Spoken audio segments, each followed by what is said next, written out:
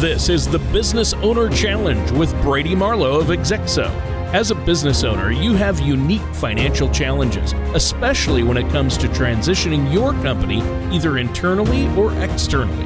In this podcast, we address income planning for complex situations, leadership and ownership transitions, succession planning, exit strategies, generational wealth, and more. And now with a combined 3 decades of experience as both business owners and financial planners, here are your hosts, certified exit planner Brady Marlowe and credited estate planner Rob Wellendorf, to help you navigate those challenging financial and emotional decisions. Hello and welcome, and congratulations if you're listening to this. I assume you are seeking to become your best self and seeking to use that new improvement to elevate others, influence others, into being their best selves as well. So congratulations, even for taking a few minutes out to listen today. And I will take that challenge on to give you some things to think about. And today I am in solo. Rob will be covering these next 2 topics with me. I am your host, Brady Marlowe, to our second edition of the Business Owner Challenge. Today we'll focus on, do I sell my business internally or externally? So if you already know this route, we definitely will have more detailed strategic conversations around what you should do. Or what questions, maybe more importantly, what questions you should be asking. This is a foundational exercise, and I would challenge all of you to do these strategic exercises. And we're going to look at how important is your business legacy to you? What do you want for your own life? How important is your family legacy? And how feasible is either an internal or external transition or sale? And when I say these exercises are strategic, often we will start with, I need to have the most efficient tax transition.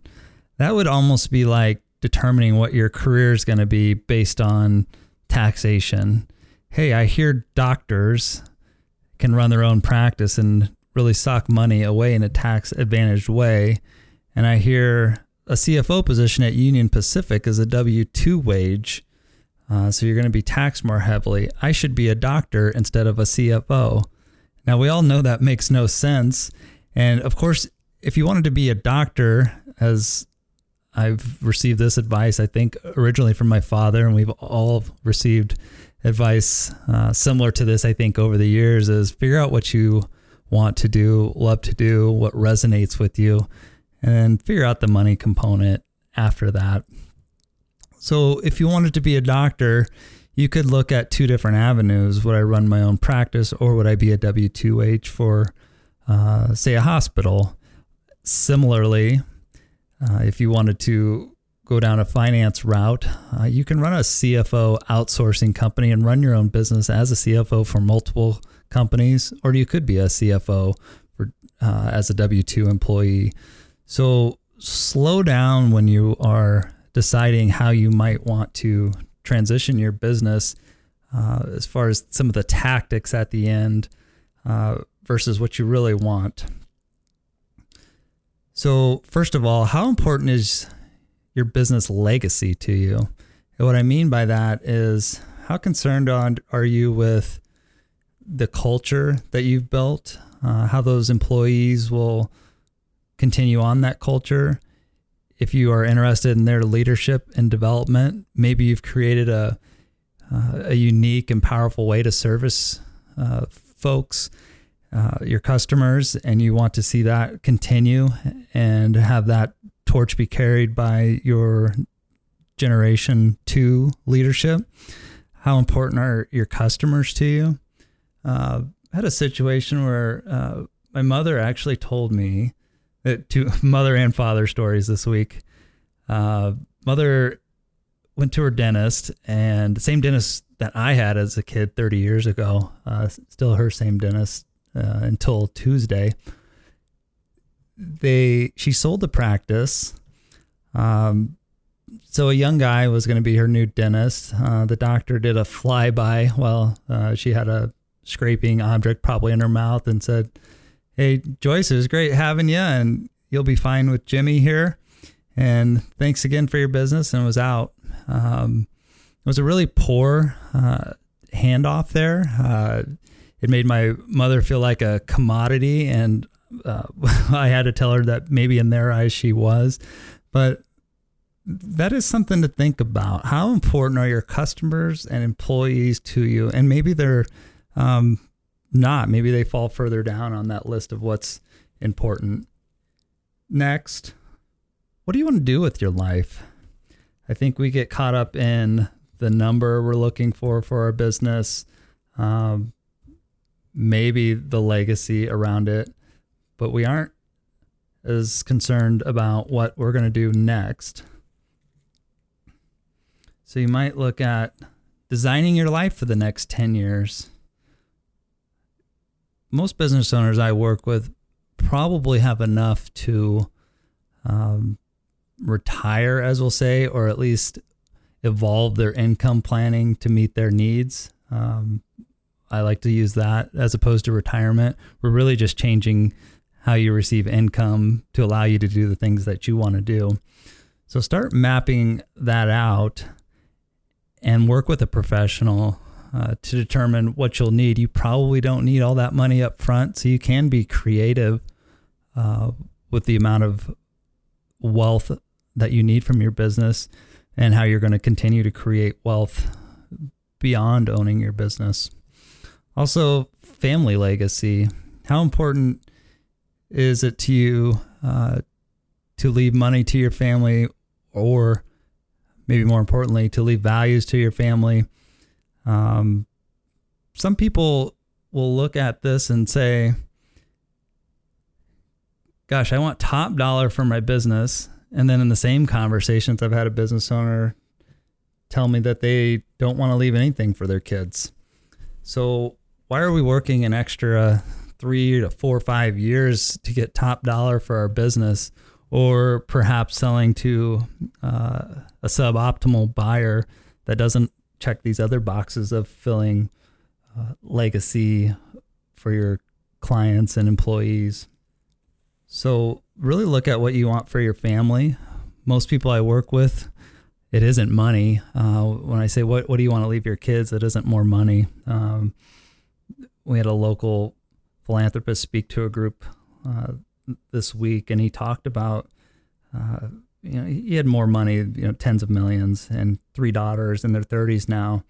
And it was remarkable how early he started with the education around finances to them, even realizing himself that bringing his advisors, a bunch of old guys that looked and smelled like him, into those meetings really glazed over looks from his daughters. So he started bringing younger people in as advisors to the family so that they would feel more included in those conversations. And to this day, all of these young women now have trust funds, and as far as they're concerned, they don't ever see tapping into them. They're self-made, so it would be just passing on that family legacy through foundation work that they do. So really spend some time thinking about, what you want for your family. And then the next thing is just feasibility. I think we get so busy in the day-to-day. We have a fleeting thought, fleeting idea, and we really don't take the time to unpack it. So if your first thought is internal, who's it going to be? When's it going to be? And we're going to spend some time in the next 2 episodes. The next episode is going to be internal transfers, and the following episode will be external transfers. So on the internal route, who, when, and the continuity planning around that. If you weren't able to go into your office, place of business for 2 months right now, how would that run? 6 months, how would that run? That continuity plan should be in place long before a transition comes about. And externally, the marketability, you will understand the marketplace for your industry as much as any benchmarking study can. Think about really who that might go to. If you have a buy-sell agreement, would that actually take place absent of a death? Could that take place tomorrow? So really understanding the feasibility of an internal or external sale. We're going to cover both. Rob Wellendorf, my co-host and owner of Exexo, will be in on these next two podcasts, and we're going to unpack some cases that we have, internal as well as external. The internal one, and they're probably not quite ready to run a company like their parents have. And then an external transition where the seller was maybe a little bit abrupt in their wanting to get out and didn't think through some of these business legacy decisions, having their employees feel ready for a transition. So really want to unpack those as well. And through this, we're going to see that you're going to have three boxes: one ownership, one organizational chart, one control. Now those can map together, and often they don't. So if you're going to close your doors tomorrow, they're going to map pretty similarly to each other. Ownership ends. There is no organizational chart, and we don't have to worry about control. If you're selling to a strategic buyer, ownership might change right away. Organizational chart may be similar depending on how owner dependent the business is. Control will definitely change. On an internal transition, think about ownership may stay the same for a while. There may be some recapitalization and voting shares. We'll get into some of those more technical specifics down the road as we have questions from our listeners specifically on that. The organizational chart will start to change. The control doesn't have to change with that organizational chart, though. There still could be some control by the original owner, but I would suggest that there's a plan to start mapping that control along with the organizational chart, along with the ownership. And as you can see, these really open up a Pandora's box on each, and one affects another. So we'll speak to how we've experienced successes and where we've seen some failures on our part too, preparing these business owners. So we all learn by experience. So look forward to next week. And once again, if you are unclear on how you might sell your business, and that's okay, an internal transition or an external transition, answer these questions. This is my challenge to you. How important is business legacy?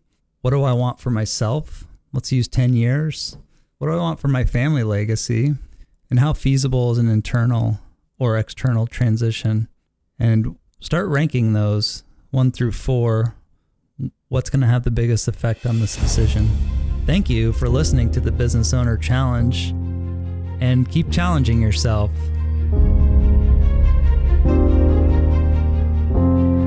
Thank you for listening to the Business Owner Challenge. Don't leave your business transition to chance. Your family, employees, and community will benefit from a proactive written succession and exit plan. To find out how to start, please contact Brady Marlowe and Rob Wellendorf at Exexo.